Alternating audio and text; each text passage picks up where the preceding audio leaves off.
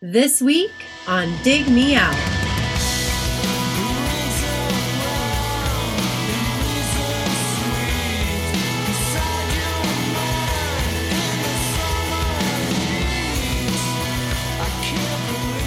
With your hosts, Jason Zia and Tim Minichi. Jay, we're back again with another episode thanks to our Dig Me Out Union on Patreon. You can help us make the next episode happen by joining us at dmounion.com or digmeoutunion.com.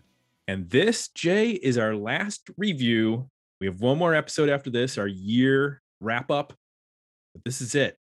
The final, well, for the free podcast, there'll be an 80s episode for our Patreon community, which they're currently voting on. Are we going to go out strong, or I guess we'll find out. we're just going to fizzle? So this is from one of our polls, one of our tournaments of death. The 27 albums knocked down to one winner over 4 consecutive weeks. Each month we do it. This was the November tournament. There were a lot of really interesting choices going into this one. I was not sure exactly who was going to win, but there were a lot of options that I was like, that would be fun. Oh, that would be cool. And when it got down to the final 6, I don't know about you, but I was like, those are all really good choices. Like, it was a diverse amount of options. So let's talk That's about what we've them a come little bit. to expect with this little tournament we're doing. Our listeners keep it interesting. I don't think we've had a poll that has been not diverse. What's the homogenous? What's the opposite of diverse? Yes, you're right. Homogenous. There you go. I don't think we've had one that's been homogenous. They're all Sweden. Surprisingly. That would be the opposite of diverse. Sweden? Yeah. No, I'm kidding. I love the Swedes. They make excellent meatballs. Let's go to what the picks were submitted via our website, Jay, digmeoutpodcast.com. For the folks out there who don't know, all you have to do is go to the suggested album page, drop it in there, and then it goes into our hopper, and 27 albums are picked. I imagine we made a pretty good dent in the hopper. We did. I need to do a tally to see where we're at, but we should have made a huge dent this year. We started this in June, I think. Yeah. So it's not a full year of this new format, but we're moving through a lot of records, which has been fun from just to get exposed to so many records so much faster. Now, any album that lost can be resubmitted, but just not by the same person who previously submitted. And yes, we are paying attention. So let's go through real quick all the picks that came in. Round 1 was The Fluid, Purple Metal Flake Music, Brother Kane's Wish Pool, Breaking the Ethers by Tuatara, Come Find Yourself by Fun Loving Criminals, Bricks Are Heavy by L7, A Storm in Heaven by The Verve, Remember by Rusted Root, Gimme 5 by The Killjoys, and Killed for Less by Sensefield. And the 2 winners out of round 1 were Fun Loving Criminals and L7. Interesting. Those are not in the same ballpark musically. So round 2, what do we got? Hope and Atoms by Wheat, Letting Off Happiness by Bright Eyes, Please Kill Yourself So I Can Rock by Love 666. That's a interesting album title. The self-titled album by War Babies, Reject All American by Bikini Kill, Sugar Fix by Dwarves, Silent Weapons for Quiet Wars by Creedle, Loveless by My Bloody Valentine, and Bad Out of Hell 2, Back into Hell. Or is that Bad Out of Hell 3? Is there, or how many are Bad Out of the Hells are there? That would have been 2. 2? When did 3? Isn't there a third one? Let my crack research team look that up for you. Whatever. I know I'm sure there was. If there isn't, then there will be. Yeah. Because it's, an easy way to make money. So out of that, our winners were My Bloody Valentine and Bikini Kill. So again, not in the same ballpark. I mean, they both have guitars and bass and drums. Round 3, Big Red Letter Day by Buffalo Tom. Take It From the Man by the Brian Jonestown Massacre. Instant Winner by Distorted Pony. Numb by Hammerbox. Dayglow by Love Battery. Sweetwater's self-titled album. God Lives Underwater's self-titled album.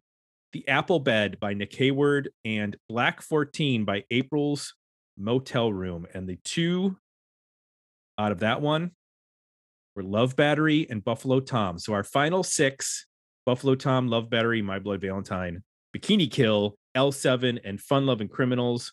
An interesting group, to say the least. And the winner from that, with 31% of the overall vote, Dayglow by Love Battery. That was like, when I was looking at that, I thought that's probably the third or fourth choice. I was fairly shocked that one won it. But there's rationale, and we'll get to the comments. But behind that, Fun Loving Criminals was real close with 26%. And then My Bloody Valentine and Bikini Kill tied with 14%, Buffalo Tom with 10%, L7 with 5%. At one point, it looked like Fun Loving Criminals was going to win. I know. Jeremy Amen said, well, break out the Scooby snacks when they were ahead. Justin Moore said, in an ideal world, Buffalo Tom would be storming ahead as it holds a very special place in my heart, though I haven't played it in an age. I guess My Bloody Valentine would be too obvious a choice, so I've given my vote to Fun Loving Criminals. Andrew O.C. went with Love Battery. Joe Royland went with Buffalo Tom. Kyle Bittner, again, Fun Loving Criminals. I should point out that in this final 6, 3 of them were suggested by Gary Moran. That's those, Gary, man, that guy needs to go to Vegas. Is there a casino game where you can pick records and pick albums? An album tournament. So this is what he said when he submitted Love Battery and their album Dayglow. He said, Love Battery was in the right place at the right time to be hugely successful. Signed to Sub Pop in 89, the band's grungy psychedelic tinge sound fits well with their contemporaries, such as Pearl Jam and Mother Love Bone. When Dayglow was released in 1992, the band had included members of Mudhoney, Skin Yard, and the U-Men. The rhythm section was highly fluid and would soon have ties to Green River, Mother Love Bone, Presidents of the United States of America, Posies, and the Fastbacks. Despite being deeply ingrained in the Seattle scene, Love Battery struggled to find a consistent lineup and a larger audience. So a couple other comments. Bill Davidson went with Bikini Kill. Jim Copany said that we were being tortured by the FLC surge. I assure you, sir, that would not have been torture. I know Fun Loving Criminals from a couple songs, and I don't mind them. Oh, really? Yeah. Showing your cards there for the Fun Loving Criminals review that we'll inevitably have to do. It's inevitable. Bill Hampton went with Buffalo Tom. Bill Flaming went with Love Battery, the true underdog of sub pop stars. And Gavin Reed said, I am so disappointed. I think that's when Fun Loving Criminals was ahead. So hopefully his sadness was mitigated. So Jay, had you heard Love Battery? I know we've listened to a lot of Seattle bands. Obviously. Yeah. No, I always get them confused with Skin Yard. I got them confused with Truly. Like there's that band Truly from Seattle, I think. Okay. Yeah. And I thought so we didn't know who they were. I had heard the name, but like I said, those two, for whatever reasons, I interchanged those two bands in my mind and assumed that they sound the same. Let me give you a little bit of history, expand upon what Gary had mentioned. History of the band. Formed in 89, Ron 9, whose name is Ron Rodzitzis. Not sure how to pronounce that. He was in a band called Room 9. And he formed this band with Kevin Whitworth, bassist Tommy Simpson, and Dan Peters, who was the drummer in Mudhoney. And they took their name from a song by the Buzzcocks. Dan Peters ended up leaving the group. I mean, he was busy with Mudhoney, so that kind of makes sense. And he was replaced by Jason Finn, who was the drummer in Skinyard, or had been the drummer in Skinyard. So they record an EP. It gets released by Sub Pop. At that point, Tommy Simpson, the bass player, was replaced by Jim Tillman, who was the bassist in the U-Men. So when they actually released the EP, that was the lineup, and they recorded together Dayglow. Now, that doesn't last long.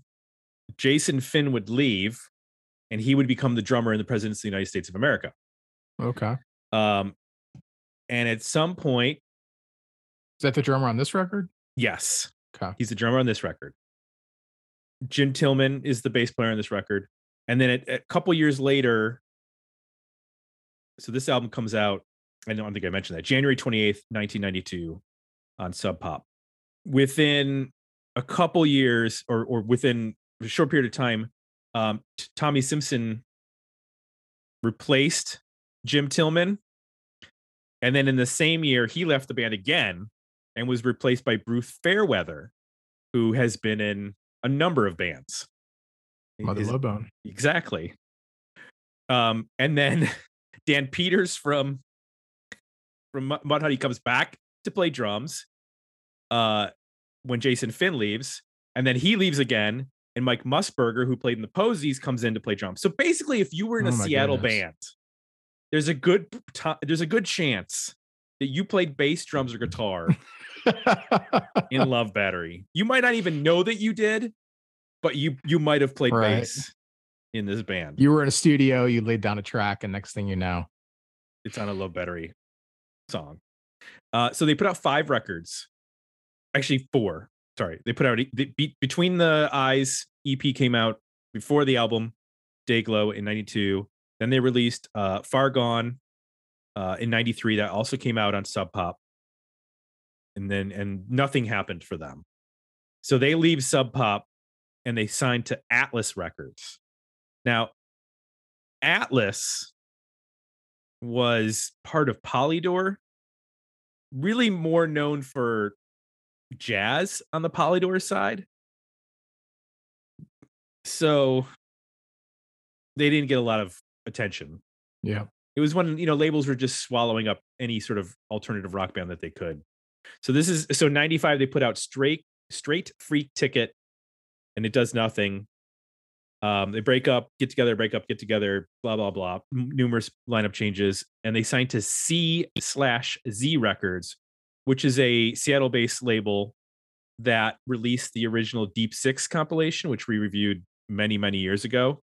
And they put out albums by bands like 10 Minute Warning, Alcohol Funny Car, Built to Spill, Hammerbox, the Melvins, Skinyard, Silkworm, many other bands. So they were like the little brother, or I don't think they probably want to be described that way, but they were also a Seattle label like Sub Pop, but just not as well known. And after 99, they were done. So they have continued to play together off and on over the years. In 2006, there was a reunion with 3 of the 4 original members, with Mike Musburger on drums.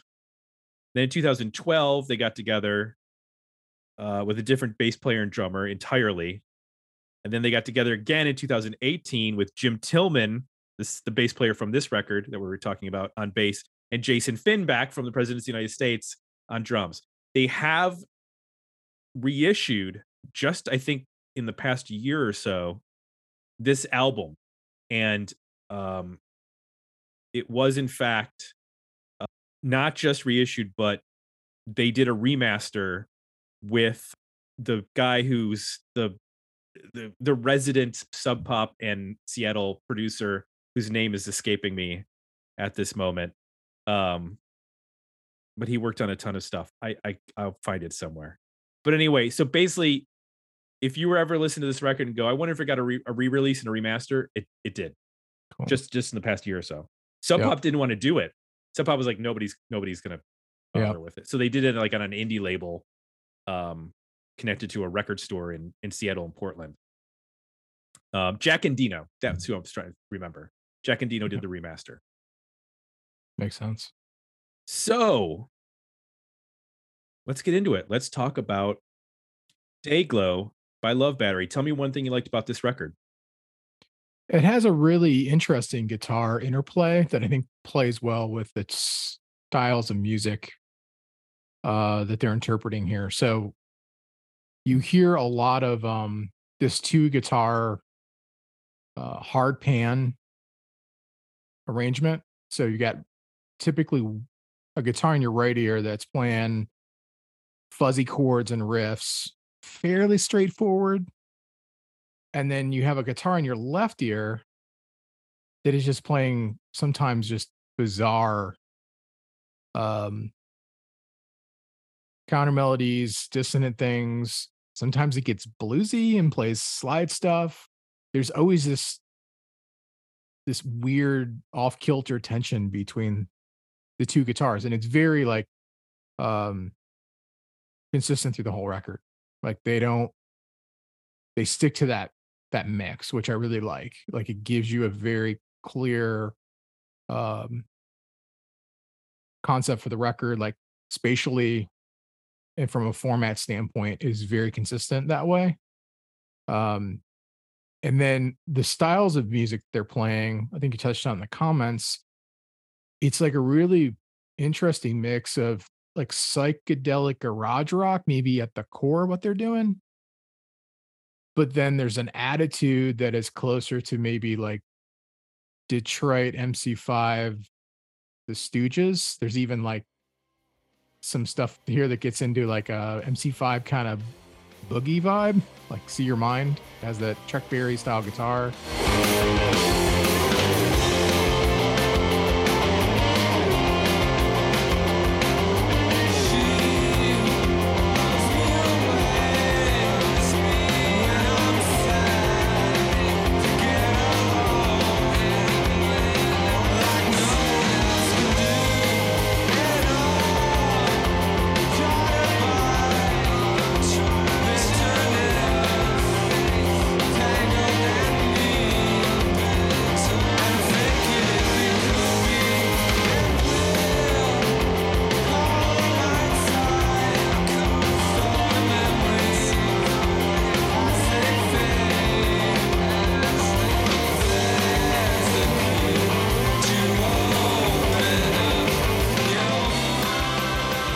But I think, because it's so fuzzed out and played louder and more,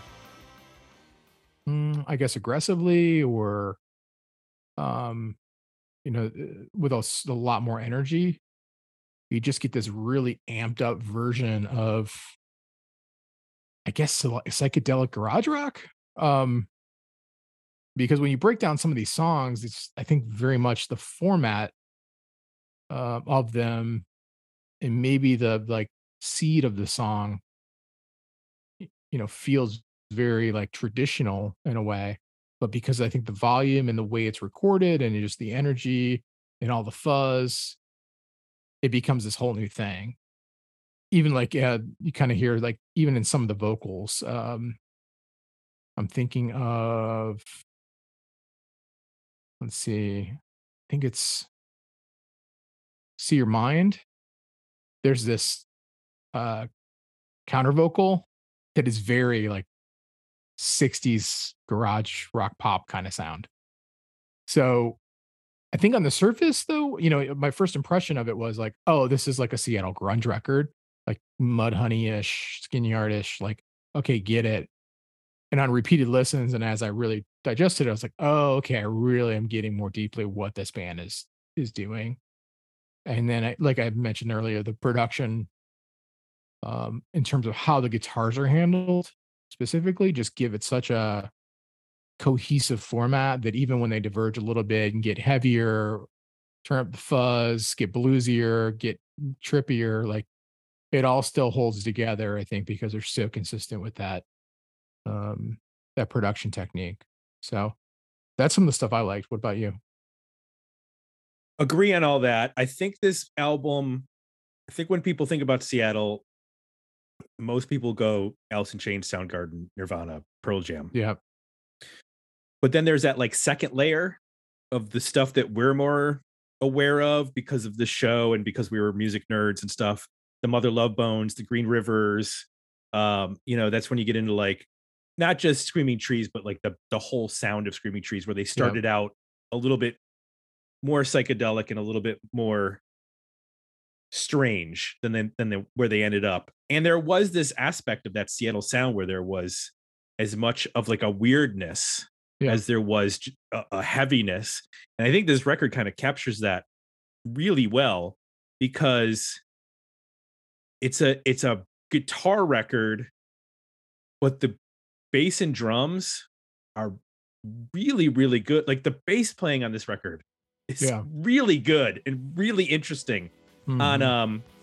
On Foot, he's doing some interesting stuff. I guess it's Jim Tillman.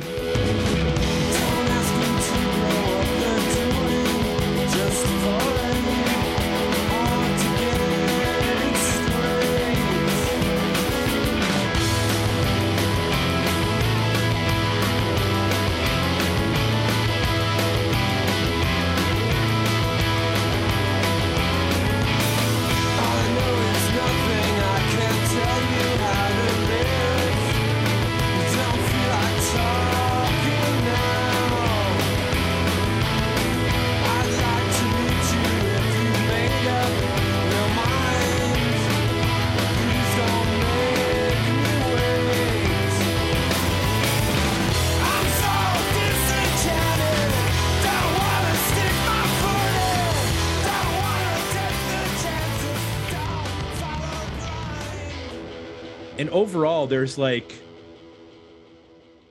you can tell that these are like, they bang these out in the practice space for a long time, Yeah. like figuring these parts out and jamming.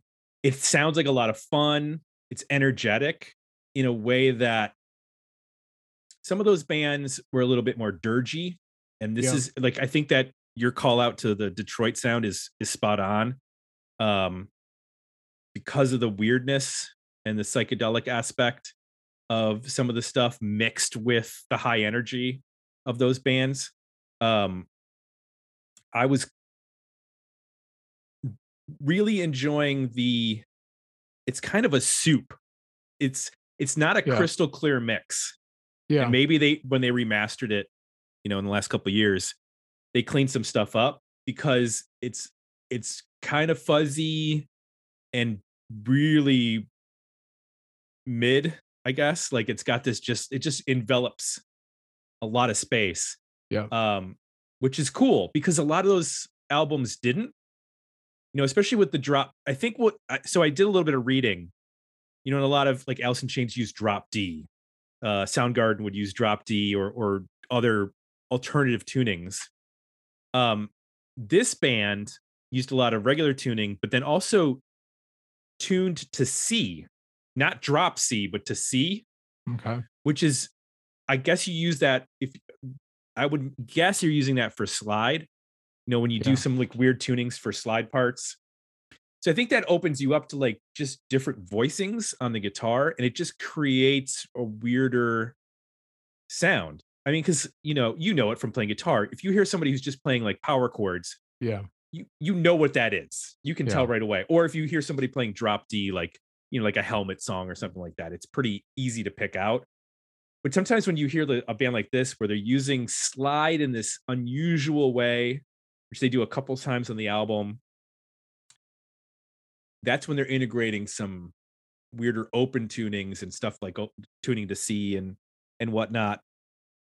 And I really like that aspect of it, because it's a little bit. There were parts of it that even reminded me of like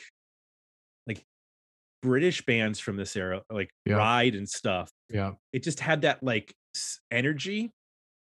Vocally a lot too. Yes, because the vocals are fine, but they're not overwhelming. They are a part of the mix of the songs, and they serve the songs. But there's no Smells Like Teen Spirit on here in comparison, or Nearly Lost You. You know what I mean? Yeah. What's interesting about the British call out is that I heard that as well. In fact, I have a note here. You at times, it almost sounds like, um, Screaming Trees mixed with Stone Roses through, like, a garage band aesthetic. If you can imagine those things being mashed together. Uh, the thing that's interesting about that is that, a lot of the early '60s garage bands were a response to British music. Hmm. So, maybe that's what we're hearing is, like, a love and a foundation in that music, which is also referencing, you know, British rock and roll. Right. So Yep. it's kind of maybe coming from a similar place. And you can also hear the influence of the garage aspect in a song like Damaged. That to me has a very Mudhoney vibe to it. It's a little Yeah. sloppy. Things get a little out of tune here and there with that slide, but it has a coolness factor that is able to sort of reel it in. Um, I even heard and like uh, a song like Side With You is a little different from what we're talking about. It steps into maybe like a Dinosaur Jr. kind of place with those because they big double the chunky acoustic and the chords electric. and yeah, they added the acoustic and the guitars are huge. If I had fun, I would have stuck around with a little bit of sympathy. We would have had it made. I've been searching, yeah, that ain't no crime. I've been learning, getting by.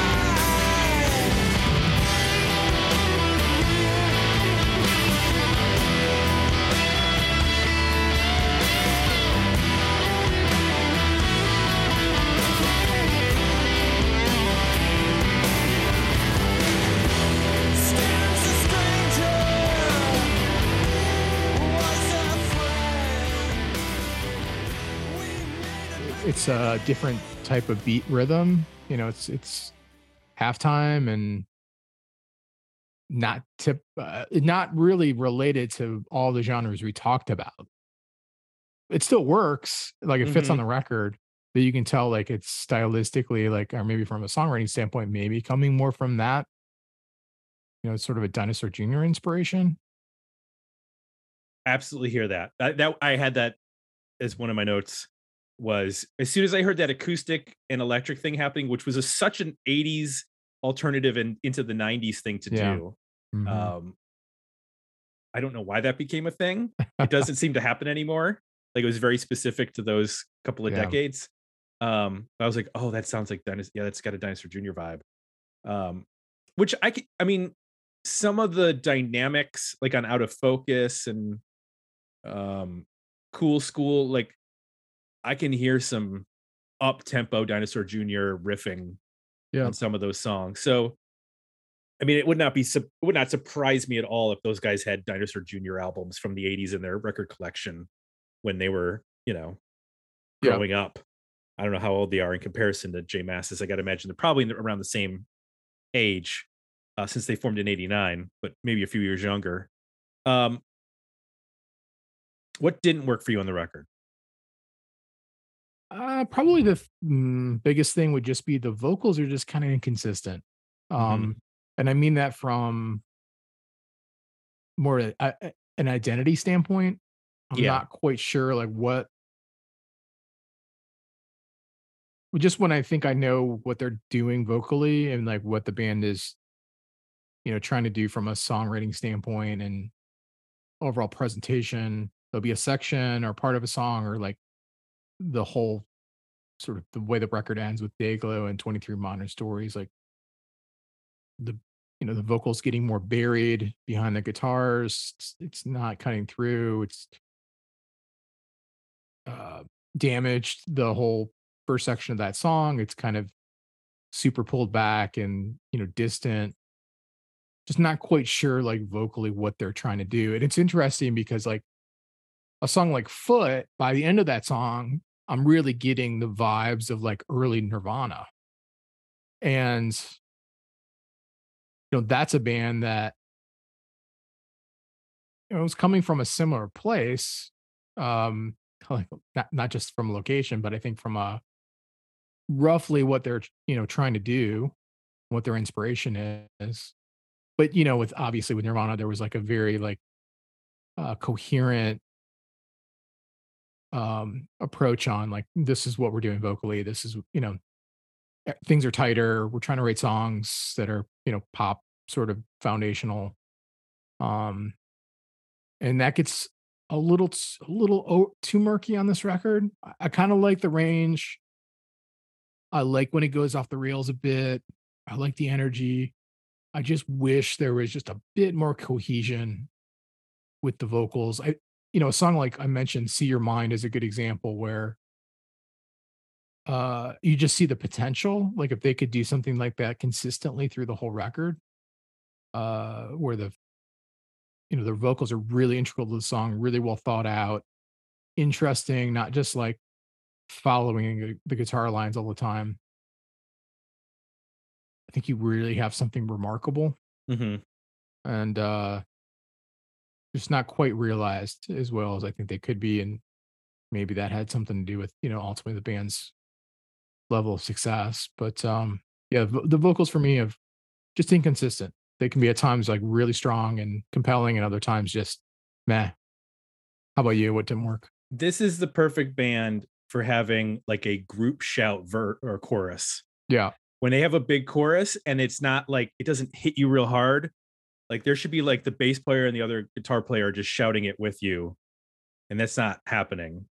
There's some mixing issues like on Blonde. There's basically no cymbals on that song. It Oh, is the really? guitar is so heavy and big. Yeah. If Yeah. you listen to that, you can hear them being hit, but they're so washed out. Yeah.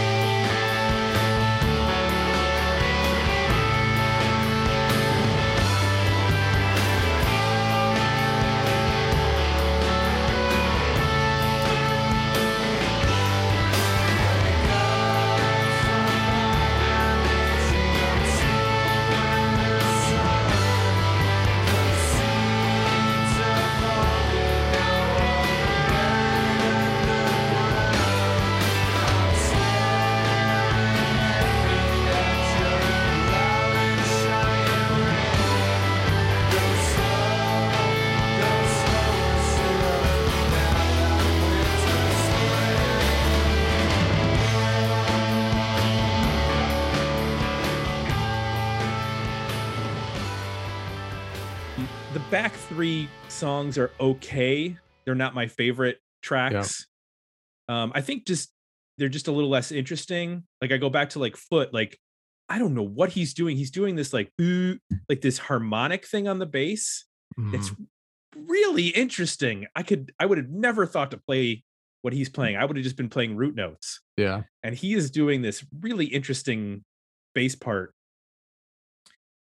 Um, I agree. I mean, I've been curious to listen to the remaster because I'm just listening to the original mix MP3s that I somehow have, probably from the I Hate the '90s blog. The one I'm listening to doesn't. Usually, you'll sort of see a date or something that denotes if it was remastered. Hmm. Um,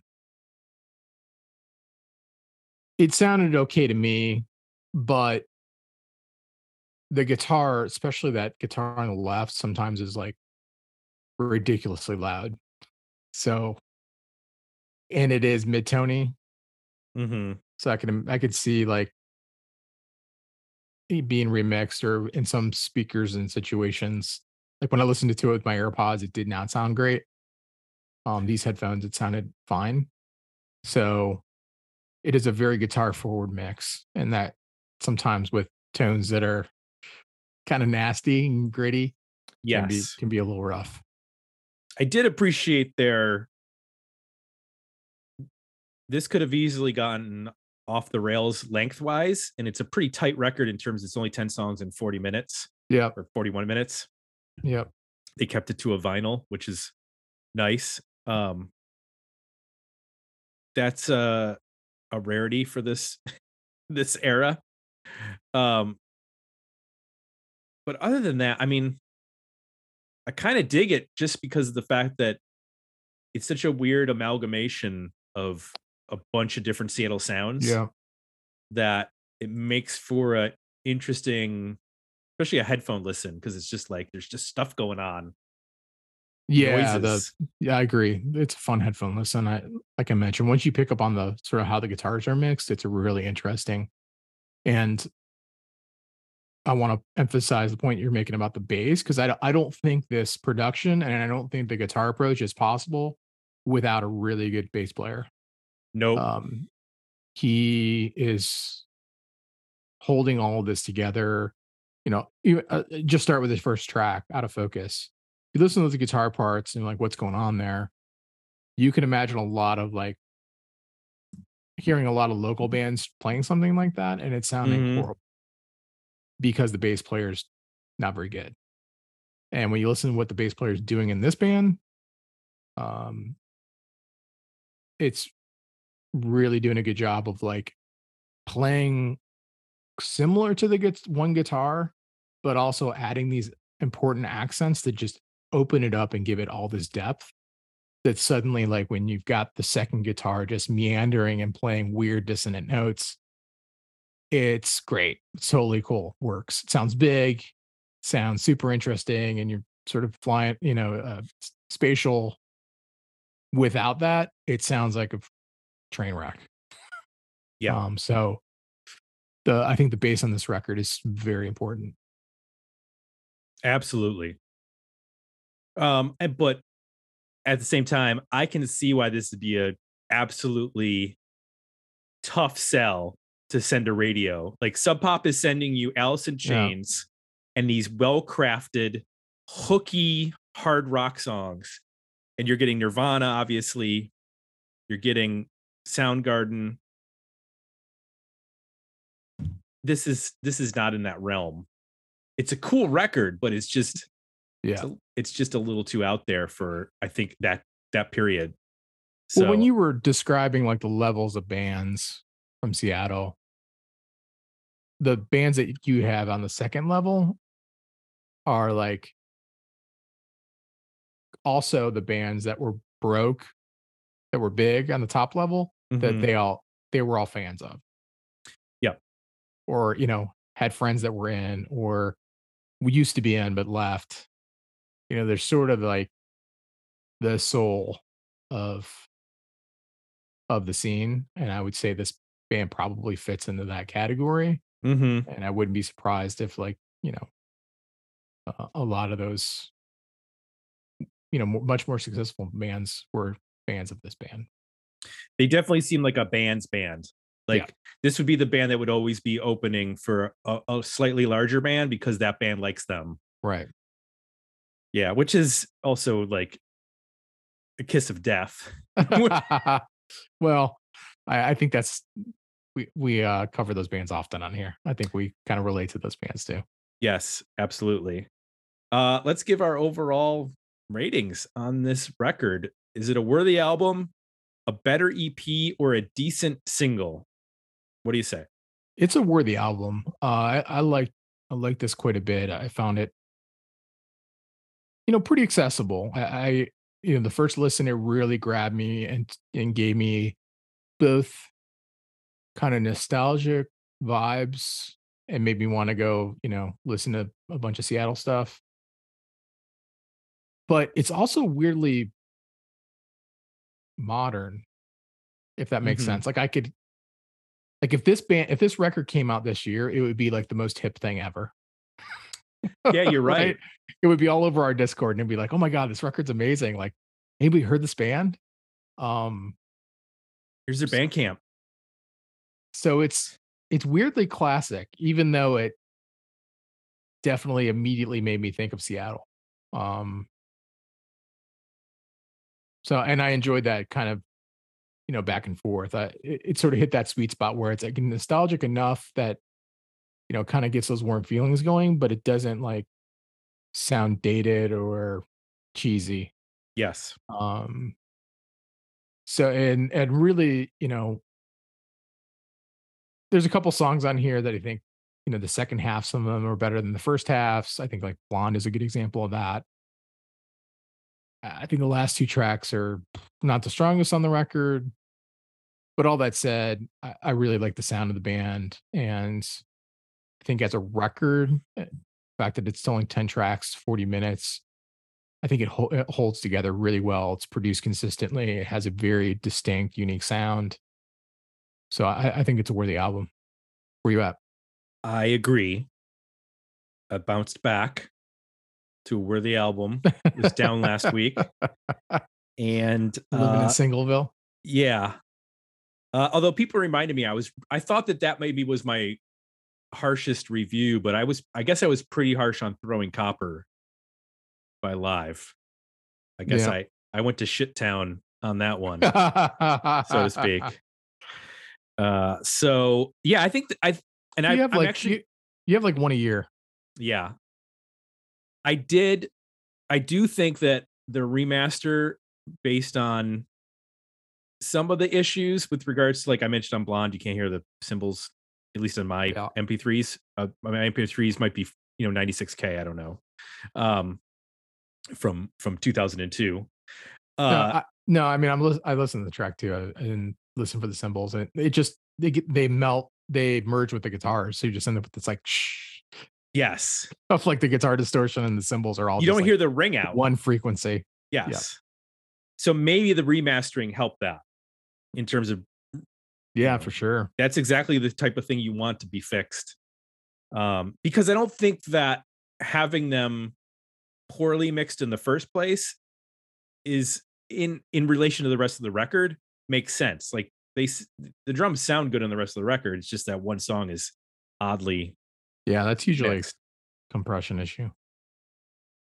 So, two worthy albums from us on the final review episode of 2022. Where did we start 2022? I need to look at our do you remember, Jay? Do you remember what our first review of? Oh my god. I can tell you here in a second. Well, while you're looking that up, need to thank Gary Moran and everybody else who suggested a record for this tournament. And I'll mention again, you can go to digmeoutpodcast.com to suggest an album. You just go to the suggest an album page, you put your album title, your artist, and give us a little comment. While you're doing that, Was it White Stripes? Was it the White Stripes album? Was that the first one? Let me see. Season 12. Are we in season 12? I believe so. That would have been January 26th. Oh no, it was. I know what it was. It was the Meat Puppets Too High to Die. You're right. Meat Puppets, Suicidal Tendencies, White Stripes. Those were the first three. Yep. Yes. We started with Seattle and ended with Seattle. Or no, I'm sorry. They're from Arizona. I don't always think but they're from Seattle. Well, because I Backwater sounds like a grunge song. Yeah. That's why. The only reason anybody knows the Meat Puppets is because, I mean, outside of like music fans. Yeah. But like the mainstream people who, know they only know Backwater and they all think it's a Seattle band. Yeah. They have no idea they're from Arizona, and they had like 6 albums before that. We'll get into the whole season next week. We'll look back on our favorite episodes. Yep. Lots of stuff to talk about. Want to remind folks that also there'll be an 80s episode this month, and you can listen by joining us at Patreon by going to digmeoutunion.com or dmounion.com. You get the 80s episodes. You get to vote in these fun tournaments. Anybody can suggest records. You can even vote on your own suggestion when it comes up. You get video of all these episodes because Jay and I are some handsome bros, and you want to check out our riz, as the kids say. Our drip. Yes. As we slay in our whips. Our aesthetic. Yes. How are you, fellow kids? I use that line all the time. My daughter hates it. What line do you use? What's up, fellow kids? Oh, what's up, focus? Yes. Sometimes I change it to fellow youths. Well, soon it'll be teens. What's up, fellow teens? There you go. Tweens.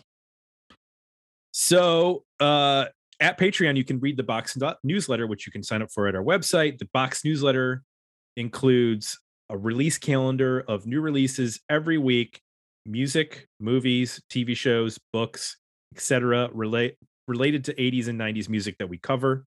It's also 2 reviews of new releases, either by myself or by patrons. They also suggest or give us 1-minute reviews for stuff that they're digging. And finally, Apple Podcasts is where you go to leave some positive feedback for this podcast. So for Jay, I'm Tim. We're out, and we'll be back next week with the final episode of 2022. Dig me out.